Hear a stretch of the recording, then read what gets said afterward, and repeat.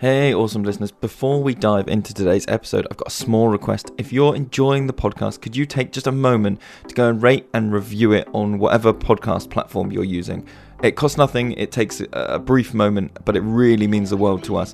Your feedback helps other people discover the show, so if you can hit that review button, share your thoughts. It's quick, it's free, but it really does make a huge difference to what we're doing. Now let's jump into today's episode.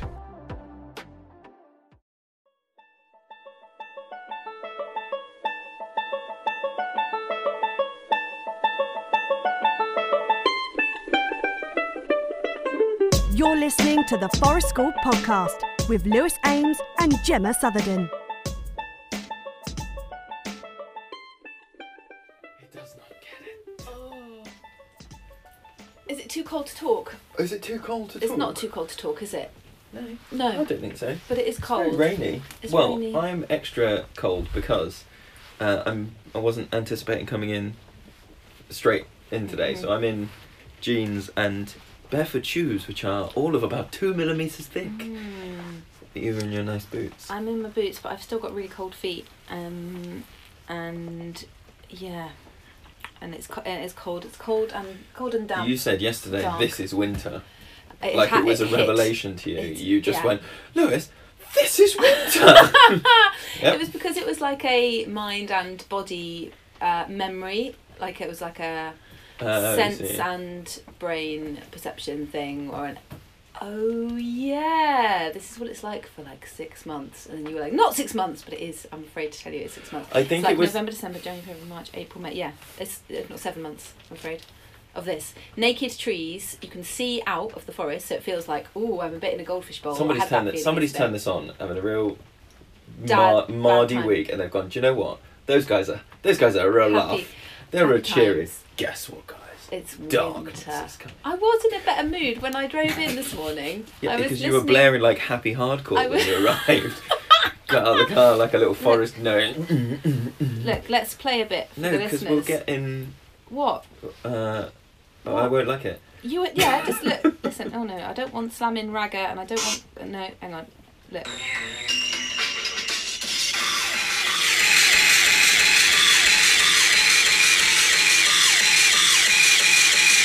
Yes. Okay, stop it. See, but If no, you're you worried- feel better now. I feel so much better now. Like I. Weirdly, it's you never winter. seem older than when you play me music. But there's something about your music is very like childish, Old. rave culture-y, Yeah. and there's something about you being in like essentially a people carrier, but turning up with that music like, yeah, I'm doing it. Okay, you've got 4 car seats in your car, Gemma. There's crisps under the seat. Yeah, but I'm not trying to be cool. It genuinely makes me happy. If I was trying to be cool, I definitely wouldn't do that. But now, like, my heart's beating faster. I'm smiling. Oh, there we go. Happy. If it works for you. There you go. That's what everyone needs to do before recording a podcast. Listen to a bit of Venetian snares. I go the other way. I have to listen to any of the like Classical music. lo-fi hip hop. You know, they're like Yeah.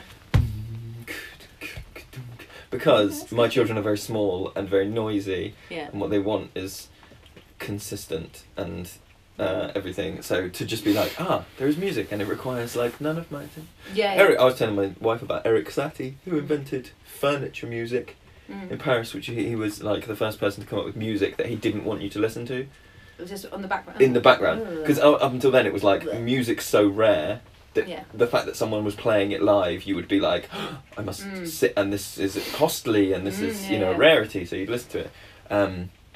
He also had 2 grand pianos, one on top of the other, so that in his apartment in Paris. But his neighbours were pleased. Mental. I think he was in that pre-war, like, everyone take all the, do you want some heroin from the corner shop kind of era. Oh yeah, that brigade. What? I don't know about that brigade. Like, like pre-World War One, there was a thing where they would it was like a care package you could send to your, like, someone you knew who was on the front, and it Right. was like a bit of morphine, Right. some cocaine, a little bit of heroin if they want, like Really? some I don't know. it was opiates, I think, were big. Yeah. It was, I think it's called like the Great Binge or something. It's like a period of history. Loads of art, music came out of it. Loads of romantic poetry. all this stuff.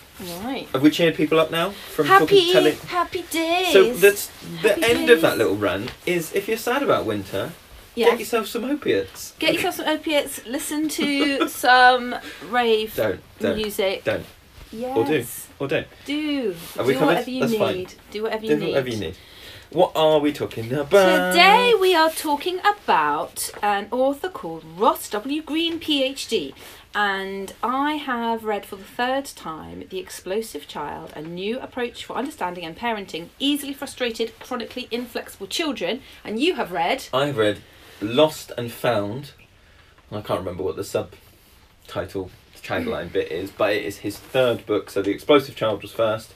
And then I think he wrote the second one is Lost in School. Mm-hmm. Yeah. And then this one, Lost and Found, is about not necessarily school settings, although spoiler, it's definitely about school settings. Mm-hmm. And sort of tying together bits. So he seems like, I really like this when authors put out a piece of work or like a system, and then maybe this is just how they stay in money. But they then, like, in a couple of years go like, here's the feedback I've got from more people who tried it. Yeah. And they do that. And then, so Lost and Found is, like, as far as I'm aware, his most recent version of, like, I've taken on board stuff. This is what I recommend now. And I quite like that about adaptive practice. I think anything like this kind of system of looking at behaviour, because it is mostly looking at behaviour and needs. But I think anything that you don't update needs to go in the bin quite quickly. Oh, it's like a shift in focus as well, isn't it? So I don't necessarily think, from what we've talked about already, that the approach is updating, but it's like this, The Explosive Child is very much from a kind of parent point of view, whereas Lost and Found sounds like it's more from a, like, educator and... I think it first, Explosive Child was parent, Lost in School was purely in school, and then this one is like a mix of both. And I think it's from what I've heard, it sounds like it's the most relevant to us in our setting, because we sit in that middle ground thing of being, not a school but not parents. Yes. But we are role models and caregivers. Yes. And he's got a cool website called livesinthebalance.org, and it's a not-for-profit that he runs. And their little blurb says, if we handle kids with power and control, that's what we get back. But what happens if we collaborate with them as partners instead? Lives in the Balance is devoted to moving things in that very direction. Our model is life-changing. Our programmes are life-saving. Our research is compelling. So it's sort of like, in a way, you might say it's quite a basic approach, and it ties very much in with... Alfie Kohn and non-violent communication approaches. It sort of all connects up, I feel, with all of those different American practitioners, don't you think? It does, yeah. I was impressed at the end of this book. He said a thing that I had been thinking the whole way through, where he went, this is very similar to Non-Violent Communication by Marshall Rosenberg. But, I think we'll talk about it further later on, but he said, like, and it's different in this way and this way and this way. And I was like, yeah. You've kind of hit on something there, and I'm glad that there's something that strikes me a bit weird when people claim to have invented the wheel with stuff like this, when they're a bit like, I've come up with this it's all about the cloud system. And I know, and then there's like a little TM after the name of the approach. Yes. The approach. TM. Shh, if you know who we're talking about. TM. There's something approach. And I've done this, and it's my idea, and now you have to pay me loads of royalties, which he doesn't do, and but if you read things like, what was I gonna read? Like, he's basically saying on his website as well that. Behaviourally challenging children are often the recipients of the most inhumane, controlling, like thoughtless. I think kind of behaviour by adults. One of the things that struck me is like, it is one of those books that makes you think about, and I think there has been a move in lots of school educators that I've talked to, but I would have said. When I was teaching, and possibly before, the idea, if you thought about your behaviour policy, in quotes, that is a document that is only thinking about difficult behaviour or like challenging behaviour or naughty behaviour, you know, that's not a thing. Whereas I think, and I think this is a good move, more people now are considering behaviour to be everything. That is your top performing students, that is the mucky middle, some people call them, and that is all behaviour, I think. And I think this book kind of speaks a little bit to that, in that it is thinking about children who need help and support, but not in a way of like, how do you curb it? How do you... And there was... Go on. Well, I was just going to say that what I like about this book is that he is very honest, but is very compassionate. So he talks about how it kind of gets quite quickly down to whether or not he's talking about children and young people with diagnoses of stuff going on. Right. And he says, well, yes, this is including those children, but also including not those children. And actually, it doesn't really matter what the diagnosis is, because your approach is what matters. And there are ways to adapt the approach depending on the needs of the child. But it's almost like, well, say you get your diagnosis of autism, whatever, and rather than just going, right, well, it's the autism, so it's the autism, and that's what it is now, that's what it is, that you actually go, well, I have a big role to play in how I help this child and how I communicate with them, and it almost doesn't matter what the diagnosis is, it's about finding out what the child's problem is and working with them collaboratively to solve it, and it's very it's sort of about readdressing the power dynamic. Yeah, it's quite empowering, isn't it? It really is, and it's so the kind of crux of it is, I don't know whether if I talk about like the approach in this book, and then you tell me if it's the same in the Lost and Found one. So he describes, first of all, taking the child in question, for whom this child is not, things aren't going great. So there might be regular meltdowns or violence, aggression, dysregulation,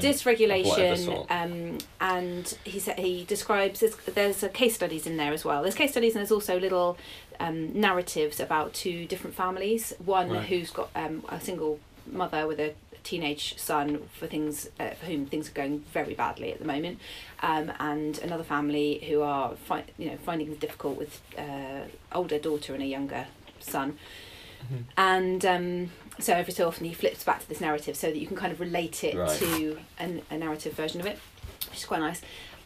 But he first of all advises doing an ALSUP, which is an audit of lagging skills and unsolved problems.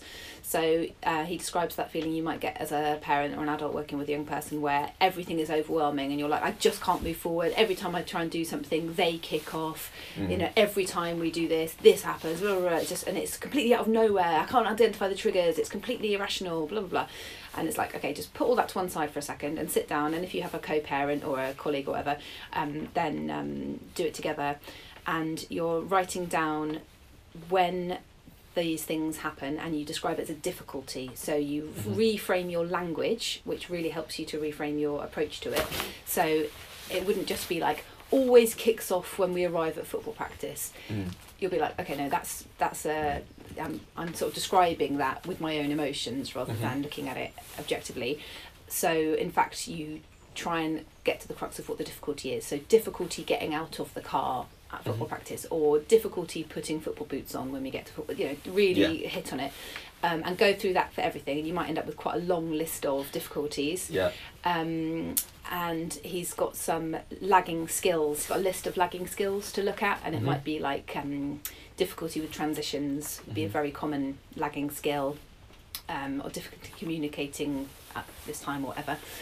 So you get this list, and then you pick your top 3 that are the most difficult for you at the moment as a family, and then you decide to ignore everything else apart from those top 3 for now, and you focus on those top 3, and then he starts talking about plan A, plan B and plan C, and plan A is that very traditional adult in control, authoritarian, listen to me child, you're doing this and it's wrong and I'm going to punish you, or I'm going to tell you what's what. sanctions, rewards, punishments, any sticker charts, all of that stuff is plan A. Yeah. And so he's very clear that like this approach is for children and adults for whom plan A has not worked. And he keeps bringing in these like questions, like made up questions from hypothetical parents going, but what if, I need my child to understand boundaries, or I need my child to listen to me. It's like, it isn't about not having boundaries, it isn't about not having discipline, it isn't about not having respect. Actually, you've got way more control when you take this plan B approach that he describes, which is that you don't go in all guns blazing and be like, I'm the adult. You go in with this question: I've noticed you have difficulty getting out of the car at football practice, what's up? Yeah. And then it's almost like a kind of counselling or like talking therapy it's like approach, a counselling isn't it? framework, isn't it? Yeah, and then he describes how to get more information out of the child through drilling, and gives lots of example conversations so you can see where it's coming from, and then you try and agree a mutually beneficial, mutually whatever the word is, plan of action. And it might not work first time, and you might need to try something else.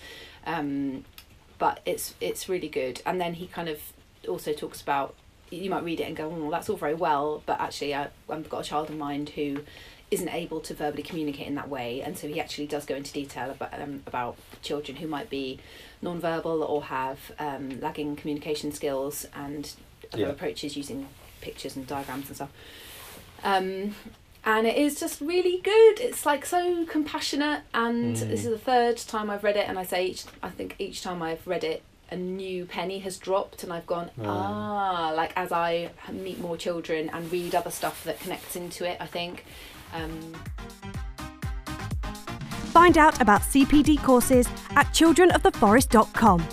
Check out the podcast links for more details.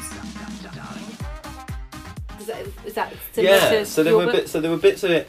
I think my first I'll try and remember that in the right order. So as I was going through the first bit, I felt, listening to the book, that it was a little bit preaching to the converted, in that it's for me, because it was lots of stuff which I was interested that it was in his third book, because he's obviously written it thinking people could read this book standalone as well. So a lot of the beginning of this one was like, he kept using the phrase, children do well when they can, right? Which is this massive thing which I've already internalized, but I get that if you're reading this for the first time and you're picking this book up as a last resort, I need help, somebody hands you the book at a parents' meeting or whatever, they go, try this, do whatever. And so the first bit to me felt really like laboured, and I did put the book on quite fast because I was like, I'm already on board with this. He talks about it being skills. He does say that in this one, he talks about what he did in The Explosive Child and says about the categories of like difficulty with transition, and he said he's scrapped that since. Oh, okay, that's interesting. He now says that everything is, so far he's found that things are either in multiple categories, or they're not actually in any of those categories. And he said he found that people were using that Allsop report as a like checklist, or either to decide importance, or to go, they've got 5 things wrong with 5 difficulties with transition, so we must work on transition, rather than going, actually, do you know what, secure relationships might be a really important thing to get first, but that's only one incident every week. And so he said he found it easier just to completely wipe that. And so it's now very, very minute, minutiae of like, it is going from maths to PE when they are next to Josephine. Yes. Right? Or something that like, you get into, it's that thing. Yeah, and the approach is quite similar, because then that feeling of like being overwhelmed, going, it's just all the time, it's unmanageable, and then when you write it down you go, oh, hang on a minute, it is actually quite predictable a lot of the time. It is this, and it might take you a while of getting there, but that's interesting. And then I'm trying to think what the next bit was. It was just kind of, the thing that I thought was really interesting about this book was it's a little bit like we've said a lot, the good thing about OK Not to Share is that it gives you that kind of script, and it gives you lots of questions, it gives you lots of examples. And this one has the same thing, down to like, here is a script. And he You and I have talked about when we did our first aid training, the people that we do our first aid training with are really good at going, okay, A, everyone practice A. Now we're going to talk about B. So go and practice A, B. Now we're going to do C. Everyone go practice A, B, C. So when you're doing first aid, you end up starting every role play by the end of the day with like gloves, hazards, doing this, you know, because you've built it up. And he does that in this book of going like, here's step 1 of the conversation. And I'm going to play that out for you with this child, and I'm going to play it out for you and this child. And then he explains the next bit, and he goes, let's hear it all together. Yes, he does. Let's hear A and B. Yeah. And then you do that. And I think one of the really interesting bits for me was in that script how much he emphasises, like, one, not going in with a preconceived idea of what, because he's like, if you go in with an idea, even if you think your idea is compassionate and built on needs, that's still a plan A. Yeah. Because you've gone in with it and you know where the discussion's going and he's saying you genuinely need to go in with maybe some ideas, but and this is where I think it goes into that forest school thing of like, we go in with a plan, but we're very comfortable with the plan not going where we think we're all equal participants. And in the behaviour, he's saying, you won't get his big thing. In the one that I was reading was kind of like hidden information, and like emphasizing like you can guess at what you think the need is and what you think the, for lack of a better word, like triggers are.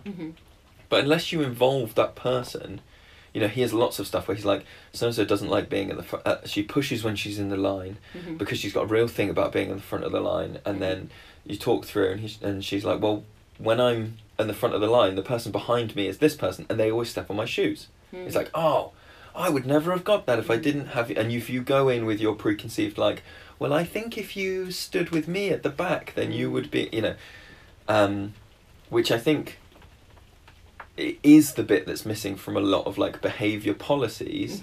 Is it becomes very top down because it's just very preventative, isn't it, and very kind of like paternalistic, when actually you can, through this approach, you're doing two things at once. You're kind of trying to solve the problem in the end, hopefully, but you're also teaching the skills needed so that the young person can do it for themselves and learns about themselves for when that adult isn't there. So through that process of communication back and forth, trying to get to the root of the problem, you are teaching that skill. You know, you're kind of building the foundations for that young person to be able to do that for themselves. Yeah, there was one bit I thought was interesting. I don't know if it's in your book, so because it might be more of a teacher-educator bit. But I think this is where it differs slightly from non-violent communication, which was, so the way they describe the conversation going is, you know, describe incident, you know, you're having difficulty getting out of the car at a time. What's up with that? And he says, leave it with what's up with that. Give them space to talk. Talks about different ways to give them space to talk. And then he says, the next step is you voicing your concerns, or the teacher voicing their concerns.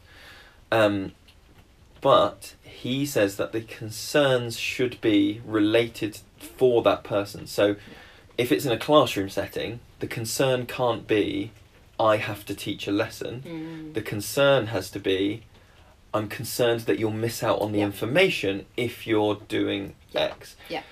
Which is where I think it differs, because it's not then, you're not saying you should have empathy for me, the teacher. You're just saying all of this is revolving around you and your needs.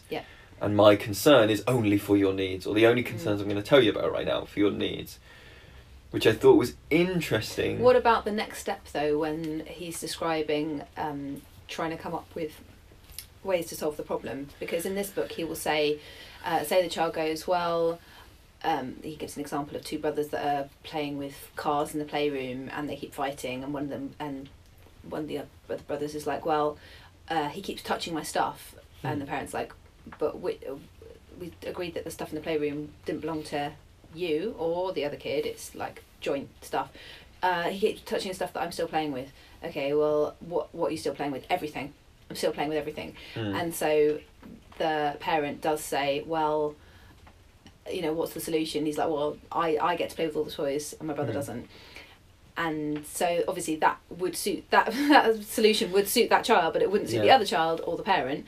So the parent does go, oh, I am concerned that isn't going to help your brother out. So what does it say about that? If the child comes up with an idea that is actually not mutually agreeable I think there's to the two. adult. I think there's two bits to that. One is that the examples in the book in Lost and Found are very much based on there are two parties. One is an adult, one is a child, and it doesn't really, as far as I remember, touch on peer-to-peer mediating. Okay. It's more about like it's kind of set up in that way of like, get them in 10 minutes early to the head teacher's office and have this discussion there and in that thing. They do talk about them being sustainable and achievable. So saying like, oh, I'll just sit next to Mike but I won't talk, and then you go, well, I'm not sure that's a realistic thing to do. I wonder if there's anything else we could do. That's an interesting one though, about using it as mediation, because I guess you could say in that scenario, if you were trying to go, my concern is for you, you go, oh, my concern would be that if you are playing with all of the things, that will make brother upset, and then they might hit you, hurt, say something mean, break your toys, and I wouldn't want that to happen to you and your toys. So how do we, because then that is relating, but do you know what I mean about it becomes quite a selfish exercise, quite a self-centered exercise. But whether that's good because you're like, this is a process that is solely around your needs. Well, yeah, if you are in a school setting, so this book, touches on things like fairness, like making sure that things are fair, and it very clearly says that doesn't necessarily mean the same or equal. So it has a really lovely chapter on sibling relationships and what it's like to live in a family with a child who faces a lot of behavioural challenges and a child or other children who don't, and so how you parent in that way. And you've got one child who's like, hang on, they're like the naughty one in inverted commas, and they get all the attention, and how come they get more of the time? Well, that's a common complaint, isn't it? Not just from all children, of that thing, parents as well, and exactly. And if you're in a school setting, it's really hard to then talk about like fairness, because you've got 30 of those little imbalances and different approaches, haven't you? So to turn around to a kid who's facing a lot of challenges and go, well, if I let you do that, it's not really fair to the class, it's not going to help them. Like they're already, things are already stacked against them, aren't they? So I can kind of see why that approach in a school setting might be more just about the child. Like, we're just going to talk about you because it's too massive. It's like massive for the teacher to consider all the needs of the class, let alone that kid. Because if you say, well, that's not fair on Bill at the back of the class because he, is visually impaired, and it's not fair on Jenny who sits next to you because she has sensory issues, and do you know what I mean? It's just like, whoa. That's too much empathy for somebody who, if we're thinking that empathy and that theory of mind stuff comes in at about 6, 7 years old, to go straight from you can think of nobody's experience but your own to now consider your class of 30 and your school of 100 whatever. That's one of the things that I remember from teaching, and I still think about schools is like, it's too much. That schools are really big on like building community and building that feeling of like, we're together, and that's often the reason given for like uniform or for school assemblies. But if you think about it as a skill, it's way too massive to go that, you think a proportion of people coming into year 1, let's say, have difficulty controlling their own impulses, and then you go, I'm going to try and instill in you a sense of empathy and theory of mind of this, small Devon village school, 100 children, massive 3-form entry. But it's not real, is it? It's pretend. You've got people to conform to a certain like behavioural expectation, but it isn't actually founded on real, because it can't be. You can't have empathy for that many people. You can't have an understanding of that. People are not. No. I don't feel like that. And also that thing about so with a parent-child relationship where you're living with a child, that discussion about, well, yeah, I see that solution might work for you, but that doesn't work for me because that's going to make me feel upset, or it's going to hurt me, or like you can't have that same conversation with a child if you're their teacher, because the power dynamic is already so different. So you couldn't really turn around to a kid in your class who is like confiding in you, telling you what the problem is and has an idea, and then you go, that's not really fair on me though, is it? Like that just somehow is really icky. Like as a parent, I guess you might rephrase, because I'm trying to think of what examples you would say that's not fair, and it would be like if the solution they presented resulted in 30 more hours of work a week for you or something. But then I suppose you would frame that as like, I'm not sure that's sustainable for me to do whatever. So it's not about being fair. It's just about going like, I might be able to do that for you this week, but I know I can't keep that up. Exactly. And also to relate it back to them as well, to go, well, okay, but that would result in me doing 5 more hours of work a day, which would mean that when I teach you tomorrow, when I see you tomorrow, I'm going to be absolutely knackered. So I'm not going to be the best teacher I can be for you tomorrow. Or, you know, if... Yeah, relating it back to them, that result of, well, when you get upset, you're going to scream in my face for 10 minutes until you feel better, that's going to run me into the ground, and so I'm not going to be able to keep that up, like you say, being sustainable, and then the impact will be back on them, rather than, that'll really hurt my feelings, and poor me. It's like, you're being paid to do that job. You can't really say poor me to that kid. Yeah. There's something weird about that. Well, I'm not sure if it's in that book, but one of the techniques that they say in the Lost and Found one is lots of, like, in that non-violent way, of like just repeating back almost word for word what's said. Listening. Reflective listening is massive. Yeah. Applications for Forest School training are now open at childrenoftheforest.com. Check out the podcast links for more details. But because nominally we're supposed to be talking about Forest School, if I was thinking, and I was thinking, like, this is amazing, you know, I think this could be really useful for not just like the ones that are a bit tricky sometimes, or the ones that I know have obvious skill difficulties, but going, this would be a great thing to instill. The Lost and Found one, because it's based around school settings or educational settings, and it talks quite a lot about like, so take, you know, have someone else watch your class while they're doing quiet reading and go and spend 15 minutes having this conversation with a child, or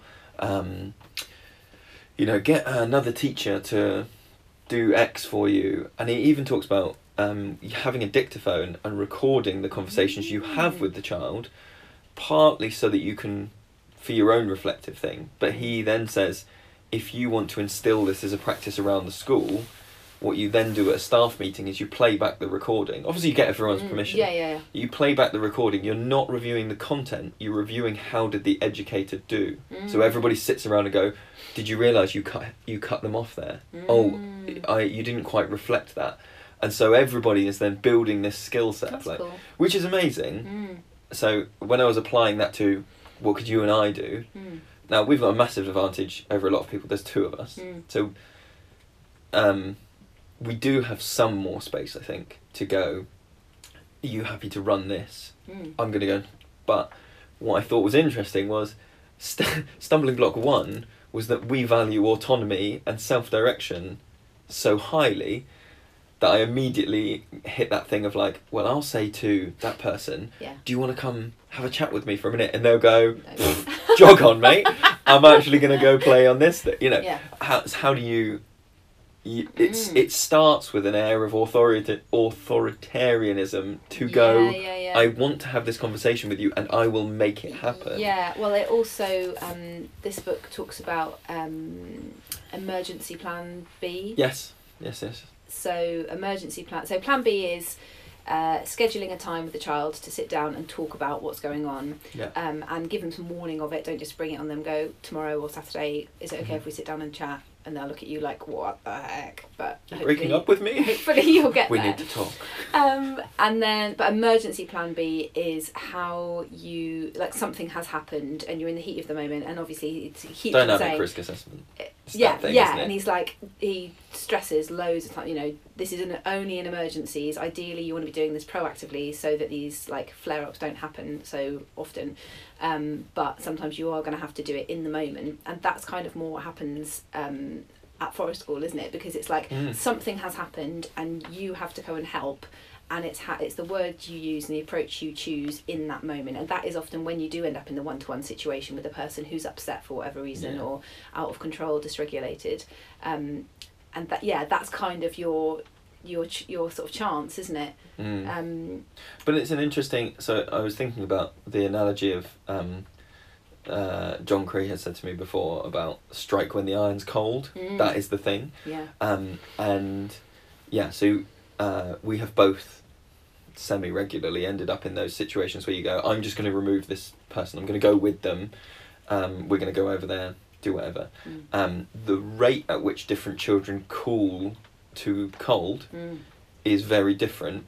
And for some children you might go, this is a explosive dysregulating situation, either we're going to move everybody else away or I'm going to move you away, and within a couple of minutes of just going, either going ah or going kicking, I'm going to kick this tree, and then you realise within 2-3 minutes they've actually gone, the shoulders have dropped, they've gone, and you kind of go, okay, now you're cold, now we can talk about this thing. And see, I wouldn't take it ever to mean that. I would take it to mean more in this respect, like completely proactively, like when it's miles away. Oh no, from that's the what. situation. Yeah, Do you know what I mean? Not afterwards, but like. But if we're saying that that's often the situation where we end up in a one-to-one conversation, and sometimes you realise you can have that one-to-one, you can have a bit of it in that moment of like, oh, I've ended up one-to-one with you, and you're cold, so like emotionally, so. Let's have a chat now about, oh, that was a bit tricky, wasn't it? Let's have that. And some children, you go, well, I've removed you and you have cooled down a bit, but you are not in a place to talk to me. You're ready to go back and be safe and join back in, and maybe that's what you need to repair some peer relationships right now. Yeah. But you're in no way cold for me to bring up. See, we were just talking about this before we started recording, weren't we? Actually, about like the moments you have sort of one-to-one with children, and you suddenly go, oh, I hardly ever end up having any one-to-one moments with that child. And definitely what you described about going, oh, it's 10:30 and it's Tuesday, it's time for my appointment with Billy Bob. That's just like bleh. And not forest school, is it? But you do end up doing the washing up alongside somebody, or like you quite often go, you just say to me, I'm going to offer to so-and-so that they come with me and use the power tools over here to make this thing, and I'm just going to take them because I feel like they'd really benefit from that. And that maybe those moments are when... like organic meetings. Yeah, completely. Yeah. And it is kind of like, and you sort of test the waters a little bit, and you're like, the problem with that, I guess, is that isn't giving them full warning of the scheduled appointment, which is what Ross Greene says, because so then they're doing something really fun with you, and then you start bringing up like deep and meaningful stuff, and they're just like, holy shit. So that's obviously not ideal either, is it? But it may happen, and sometimes I've had it where they will say something before you even instigate it, like they want to talk, and especially if you're kind of practicing reflection as a group often, then it's not too weird for them to get into that kind of vibe with you. Well, and also, I was just wondering whether so it's not mentioned in Lost and Found, and I think this would be and I don't think this would work in a school, but I think it's a really good feather in the forest school hat, I suppose, is that I would say we can have better conversations doing handwork. So they would describe a lot of these conversations as like, go into your meeting room or go into the like social emotional classroom whatever, space, and you sit down and you kind of with a pen and paper and you do this thing. I think we probably have those conversations when we're whittling, or when we're doing stuff with clay, planting trees, or when we're not making eye contact. Definitely. And so what we lose in forewarning, we gain in it's like not being as daunting, and I think lots more conversation comes out. It's a bit like they say, and confrontational. If you're gonna bring up something difficult, do it in the car, because you're both looking forwards at the road. You're not staring across the table at each other. Definitely. And so it's that thing, isn't it? Of like, I think a lot of forest school conversations come out when your hands are busy, because, and there's also, it's that thing. It's a bit like having background music where you can say like, oh yeah, that was when you guys were on the hammocks earlier, that was a bit tricky, wasn't it? And then go like, yeah, or do you want to talk about it for a minute? Nah. And you can just let it go if you're also, you know, because you can just go, oh, I'm just going to whittle for a minute and let them, and then they might come back with. I just think the thing is, yeah. Whereas if you're staring at each other across the table, or there's just this ticking sound of a clock in the background or something, then that's really like, who's talking?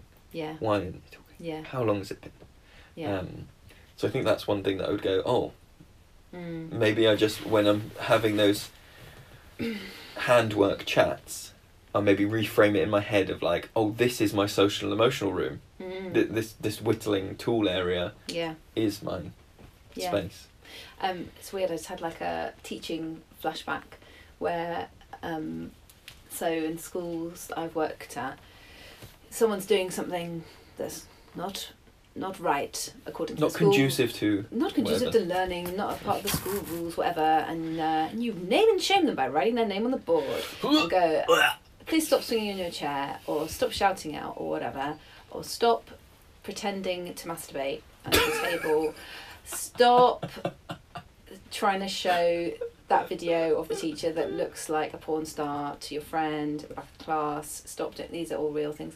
Hang on, did you say that the right way around? The video of the teacher? Of the porn star that looks like a teacher. Okay. Yes. Because the other way around is very different. And they don't stop, so you put a little tick or a little mark by their name. First warning, still carry on. Second warning, right, out you go, stand outside in the corridor. So the stand outside in the corridor. I know loads of teachers that do minutes. Oh, you get a name and then you get... Minutes can fuck right off, man. When has that ever ended up? Right, nobody's listening, so that's 1 minute into break. You've got the lesson before break. Yeah. Yes, you're nice. And you just... break time, what the fuck? Like, so then you get no coffee, you get no fucking break time. You needed a piss and couldn't go. Anyhow, well, do you know what? We've got to stop school bashing. I'm going to say again, we're very appreciative of school in terms of the people who are working there and like doing everything they can for children and young people. We've been there. Are we? No, I'm joking. We've been there, and comrades. I still feel. I've always said this. It is the system and the setup and the things about school that I don't like. It's never the person in there doing it, because a lot of it becomes self-preservation. We're in a privileged position that we have autonomy over how we work with young people. They've all turned it off now. We bashed it so much. This wasn't going to be school bashing. This is going to be an insightful thing about like when you send the kid into the corridor. That is the only time you get to have that one-to-one discussion with them about what's up. And I remember at the time thinking, this is kind of interesting, because going to stand in the corridor is supposed to be a punishment. It's supposed to be a sanction. It's supposed to, but like how, like, I'm not saying it's not effective, because often it is effective, because they get to cool down, they get to be away from everybody else, the audience is gone, they get to just chill out for a bit and have a bit of breathing space, and then they get sometimes quite quality one-to-one, quality comparatively to the amount of attention they're going to get in a class of 30. Obviously if you go out into the corridor and then blow it all up in their face again, that's not great. But if you go, so what was going on there? What was happening? That is kind of the... this approach, but not great. Yeah. But that is the kind of only time you really get, which is kind of interesting. Why were you laughing just then? Sorry, I was laughing because I had a very... So there's a series of like social faux pas in a story from my school. So I was at grammar school, all boys school, had a female teacher, and she... we must have been in, let's say, year 9. So what are you in year 9? Like 14? Something 13, like that? 13. And she was going around, she was looking at everybody's book, and she... I don't think she should have said this. She was marking my work, and then she looked at me and she went, "Oh, Lewis, you might need a shave soon." Right, because you had those like two little lines of hair that grow from the corner of And my friend who was sat next to me, the quickest I've ever heard anyone went, "Nah, you need a shave, mate." Right, and she blew up, right, and so her sanction was. During, what do you call it, like tutor time, like registers each time. She went, "I'm not having you in my classroom. Go next door to Mr. So-and-so's room.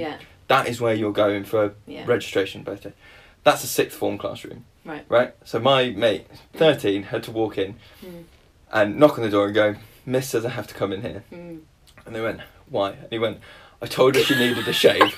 And the room next door erupted of like, way! What a legend! This kid's the king! And he had the best week in the other class because he was just like, that kid's a legend. Yeah. He told the teacher to shave. and then he came. Poor woman. It was poor woman. But I stand by that she shouldn't have made the comment to me. No, of course she shouldn't. And it was just funny. And I don't even think he really thought about it. He just heard the opening and went, I'm just going to say this thing back. Yeah. But it was just, as you were saying, like sending a kid outside. So, what were we talking about? What are we talking about? Books. The book. The books. So, I think it is a thing that people who are running forest schools should at least have a look at, because I think it is I think it's an actionable approach in the way that lots of people, and I saw this really recently in a Facebook group, somebody said, my group have started getting quite proficient with fires and something else. Does anybody do any like celebrations or certificates for skills?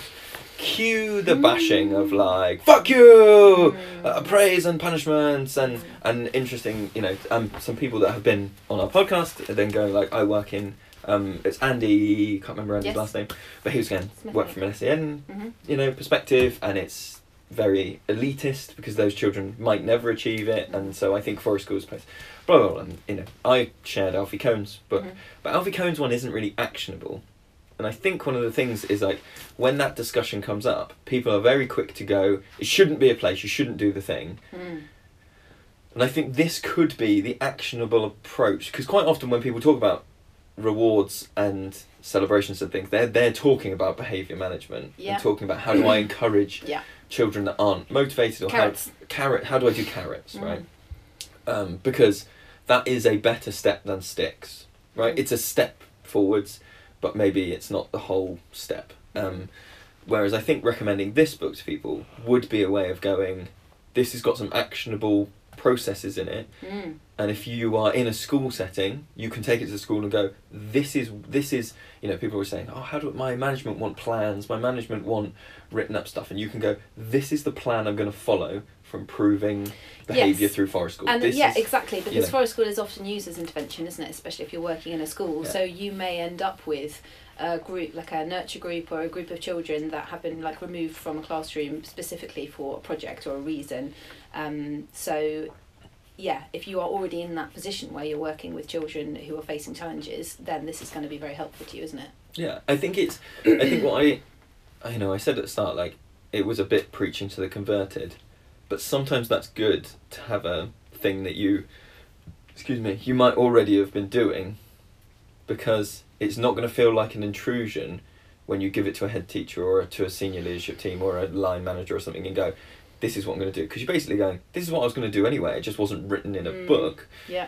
Here it is, that meets your needs. It's all needs. Of course. This meets my line manager's needs. Yeah, and also it's going to help the kid across the board in school as well, isn't it? Because if you're able to have documented what's the difficulties that they're facing, lagging skills. This is the thing. People are always like, forest school, I don't have a skills progression.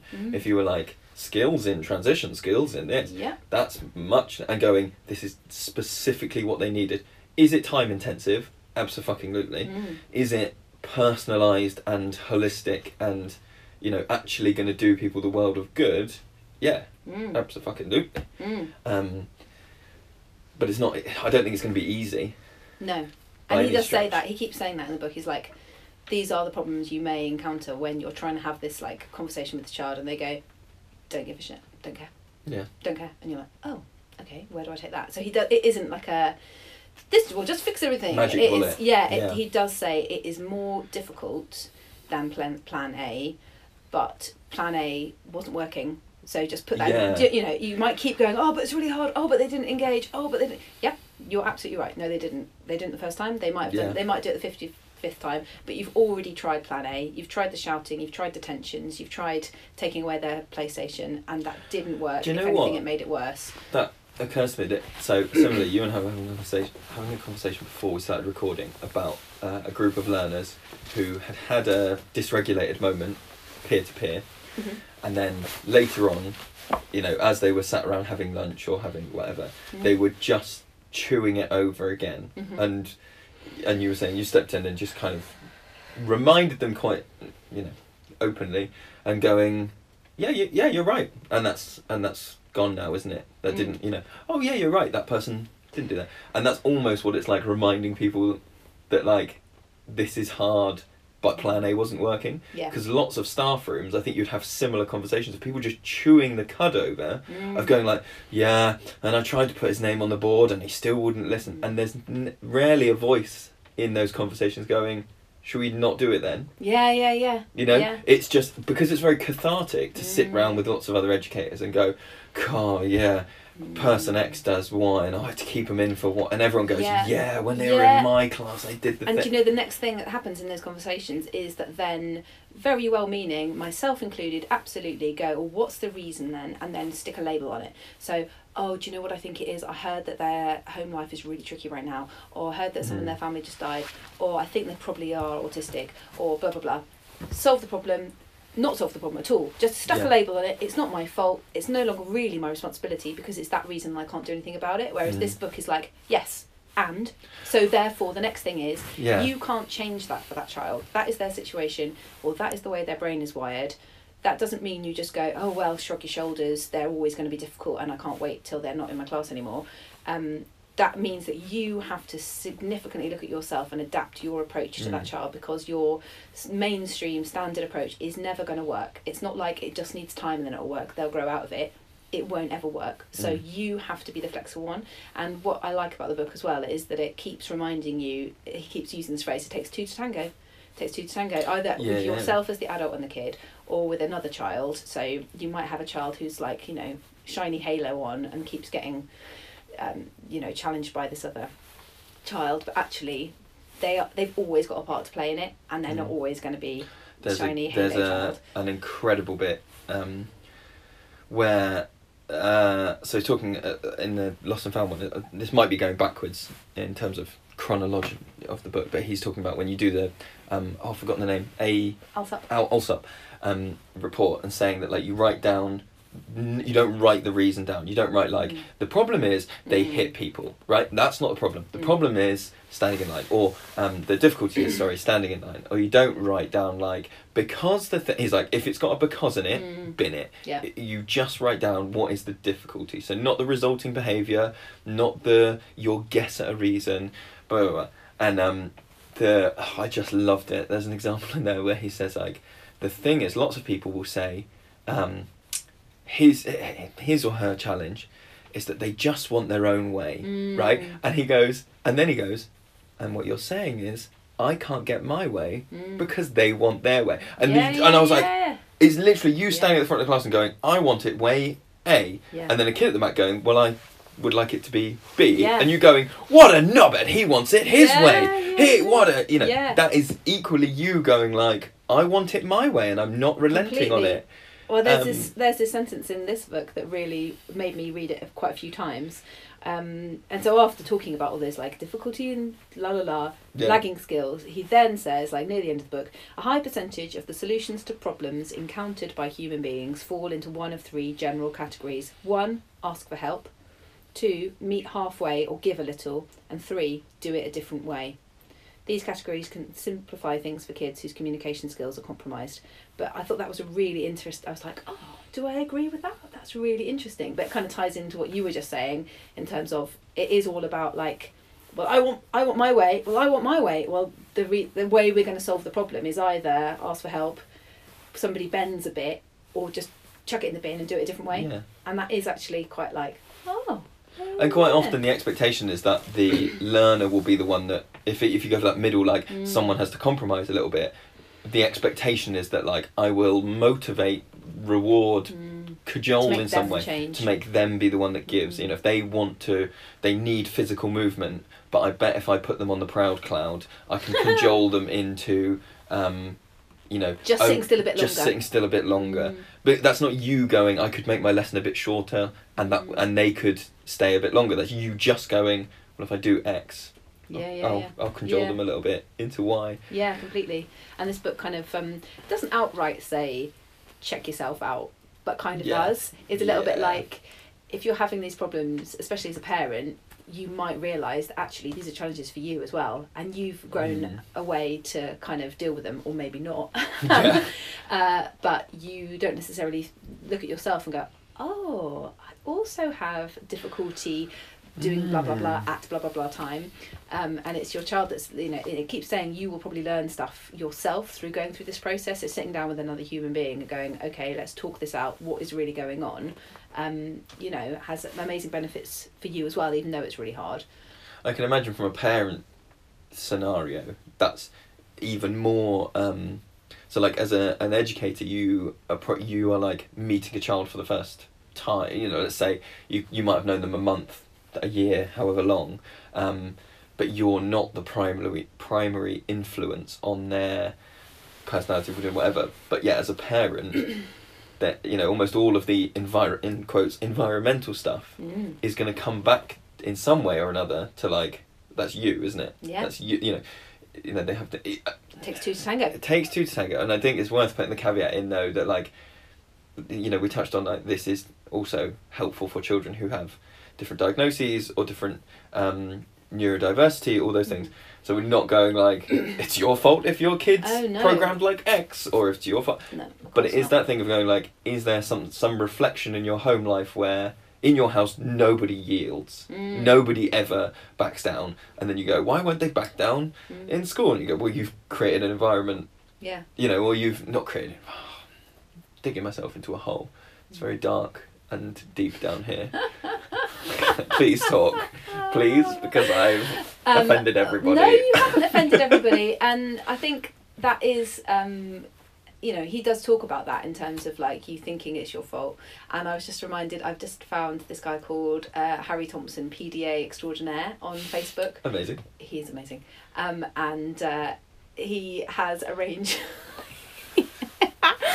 He has a range of T-shirts and mugs, which say things like CAMS, Child and Adolescent Mental Health Services.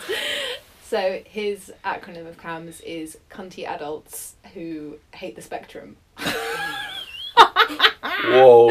And things like that. One of his T-shirts says, I hate everyone, and things like that. But one of them is like, if you're a parent of a child who's autistic and somebody tells you to go on a parenting course, and I can't remember the last half of the mug, but it's basically, like, go fuck yourself. But that is obviously a real thing, for parents who have kids who face challenges. You're just in such a hard position because you've got people from all sides. You've got your bloody parents and the kids' grandparents going, well, in my day I would have just given you just need to beat them more. And that's a gross stereotype of grandparents. You're right. But do you know what I mean? It's got all of those. You've got it from all sides, yeah. And so you are in this guilt hole, and then you're like, oh, maybe it's me. What genes have I passed? Well, that's one of the things that I think is really difficult, isn't it? It's like, particularly, we're talking about a UK base here. Which statistically, from looking at the algorithms, over half of you are in the UK, listener.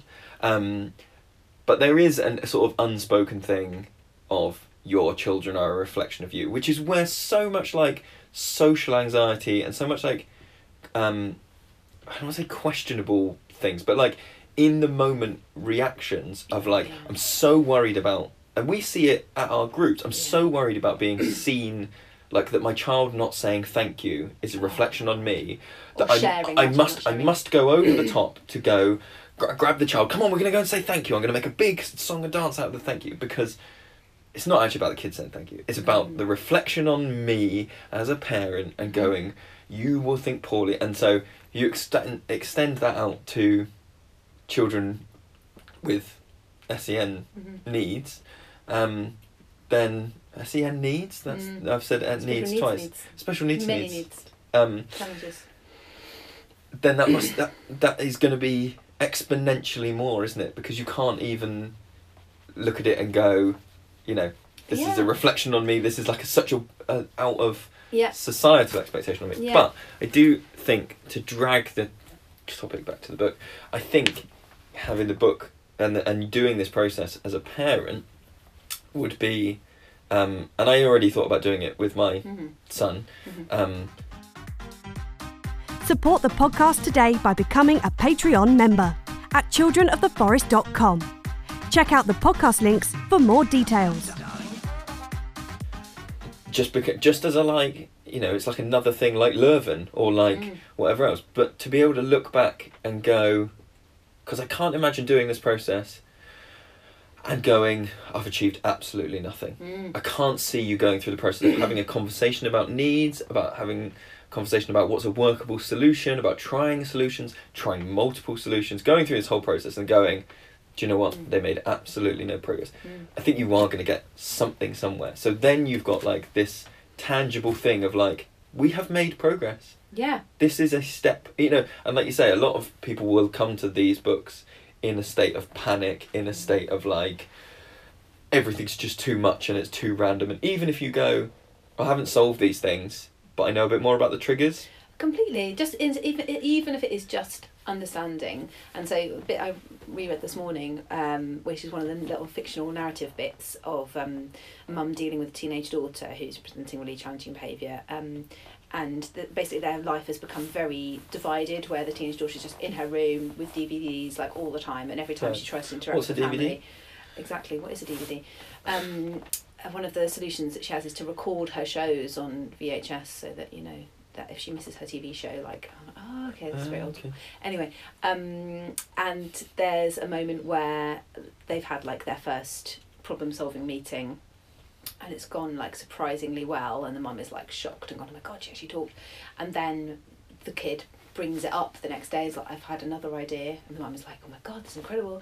And then like either that night or the next day, she is going to the fridge, and then she suddenly has a moment. She's like, I'm going to turn around, I'm going to go upstairs, and her husband says, where are you going? She's like, I'm going to go and see if our daughter wants me to tuck her in at night. And the dad goes, well, she hasn't wanted that for years and years and years, like, why are you doing it now? She's like, because I've just realised that I've been focusing on all the things she isn't, and now I'm beginning to, and I realise that's wrong, and now I'm focusing on the things that she is, and so I'm going to go and tuck her in. And it's like that reconnection.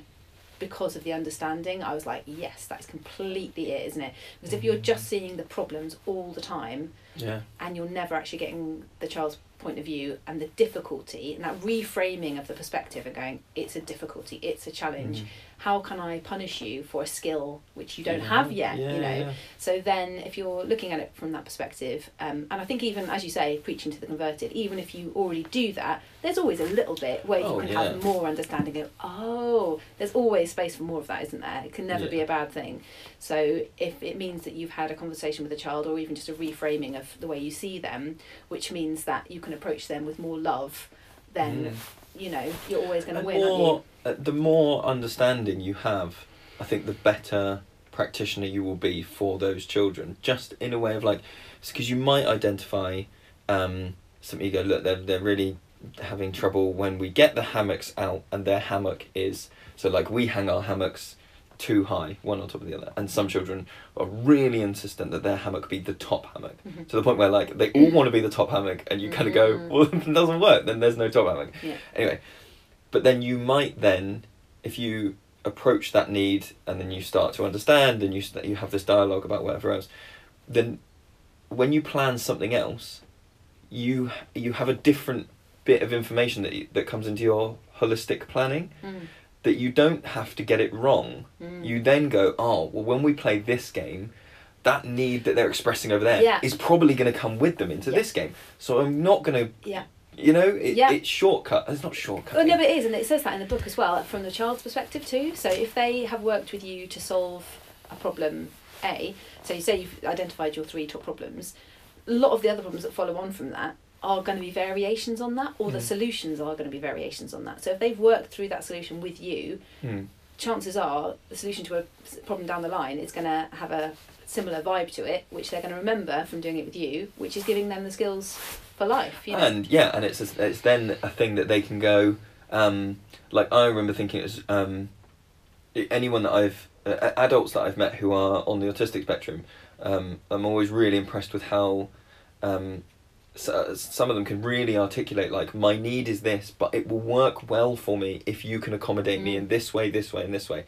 And so then that's building that autonomy and that, like, real world skill of, like, they don't then have to go to, say, when they become a bit older, maybe they go into, like, a interview for uni or something, or a job interview, and they don't have to go, oh, well, I can bottle this up and I'm going to have to cope with it. They can just go, in this way. I'll mask in this way. You can just go to the interviewer and go, if it's possible, these things would really help put me at ease, or, like, have, you know, and I think as a society, I think, I mean, I can't speak for everybody, but I think people are moving to more of a case of going, you know, particularly in, like, the working world, if you do the job well, it doesn't matter how we accommodate your needs.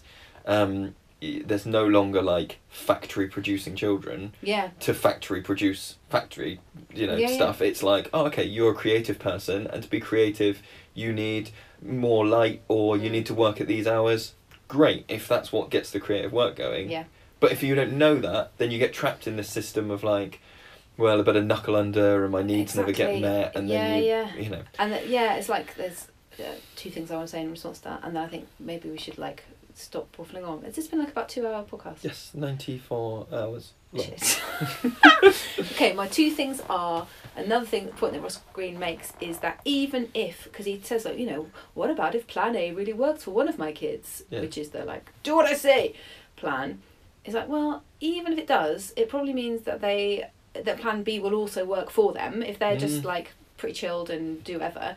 And surely plan B is also better for those children, because you don't want to raise a child that just goes, I just do what I'm told and I do what adults tell me because they have the best way. Like, that is also not healthy. And second of all, in terms of neurodivergence, I feel like hopefully there's a reframing going on in the world where instead of going, it is a disability, if you are autistic you have a disability. No, you don't. That you are disabled by the world having this mainstream approach of one size fits all, and, you know, you've got a problem and we need to medicate you, or we need to, like, you need to conform, you need to adapt your behaviour to suit my expectations. That needs to get in the bin. It's about, you know, the mainstream approach is disabling to a lot of neurodivergent people, and the more people who become aware of that, the better. The better. And then we're just got really militant at the end. Yes. Just absolute power fist. Yes.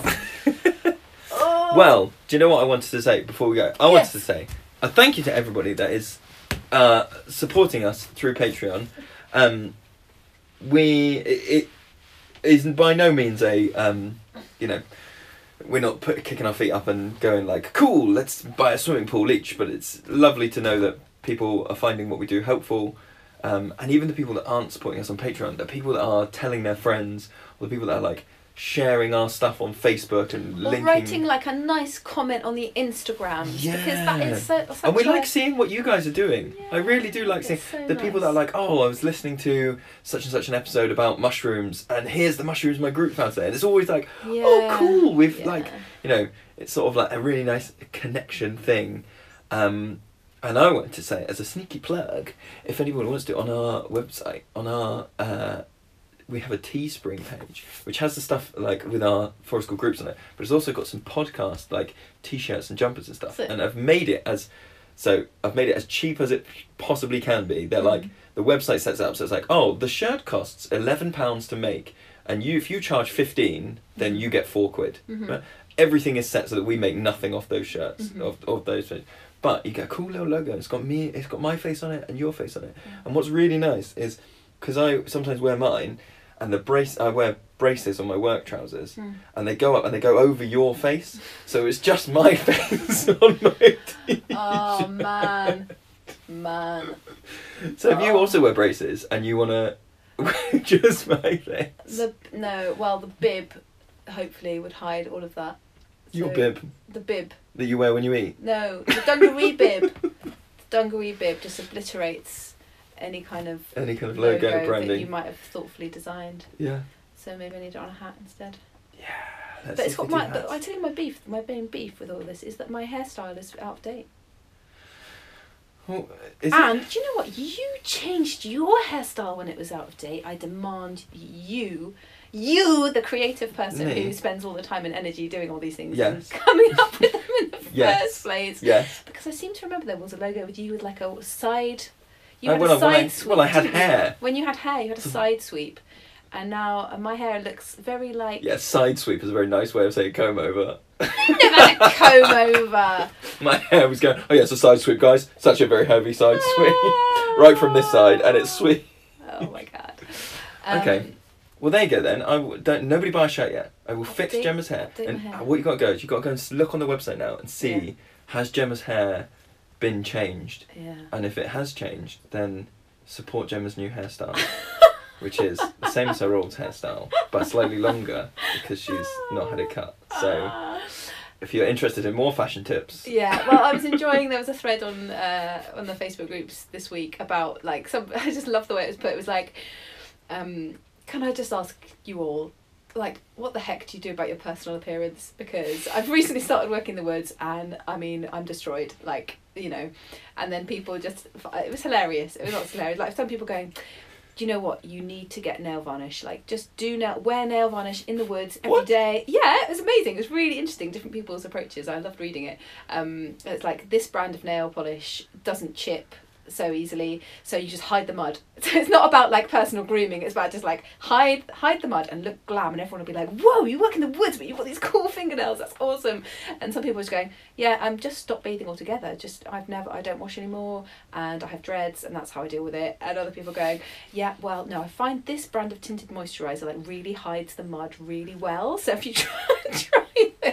Look, whatever tinted moisturiser I use is clearly working. No, my solution is shave your head, grow a big beard. Shave your head, grow a beard.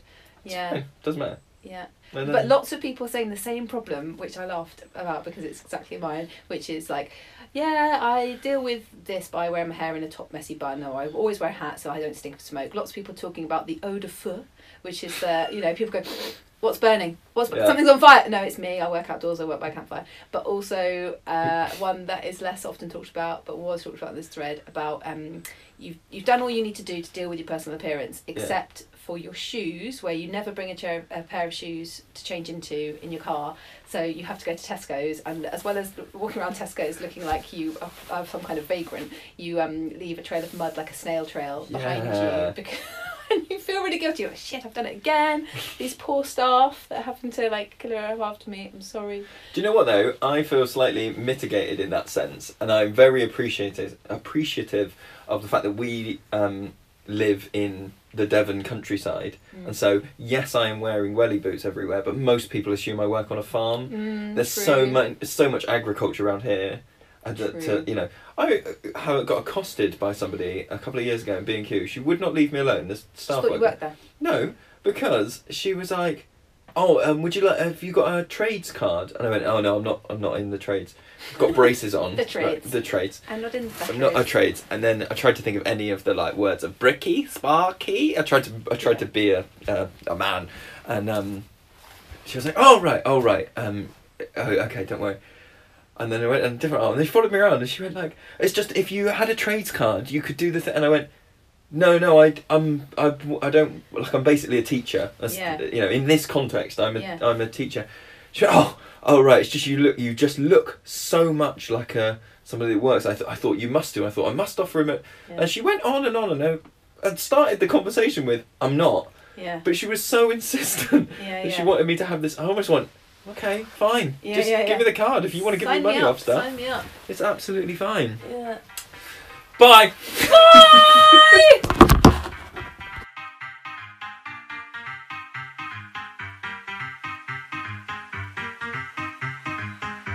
Ladies and gentlemen. If you like this podcast and want to support more episodes, you can donate through Patreon. Visit patreon.com/Children of the Forest to show your support for the Forest School podcast.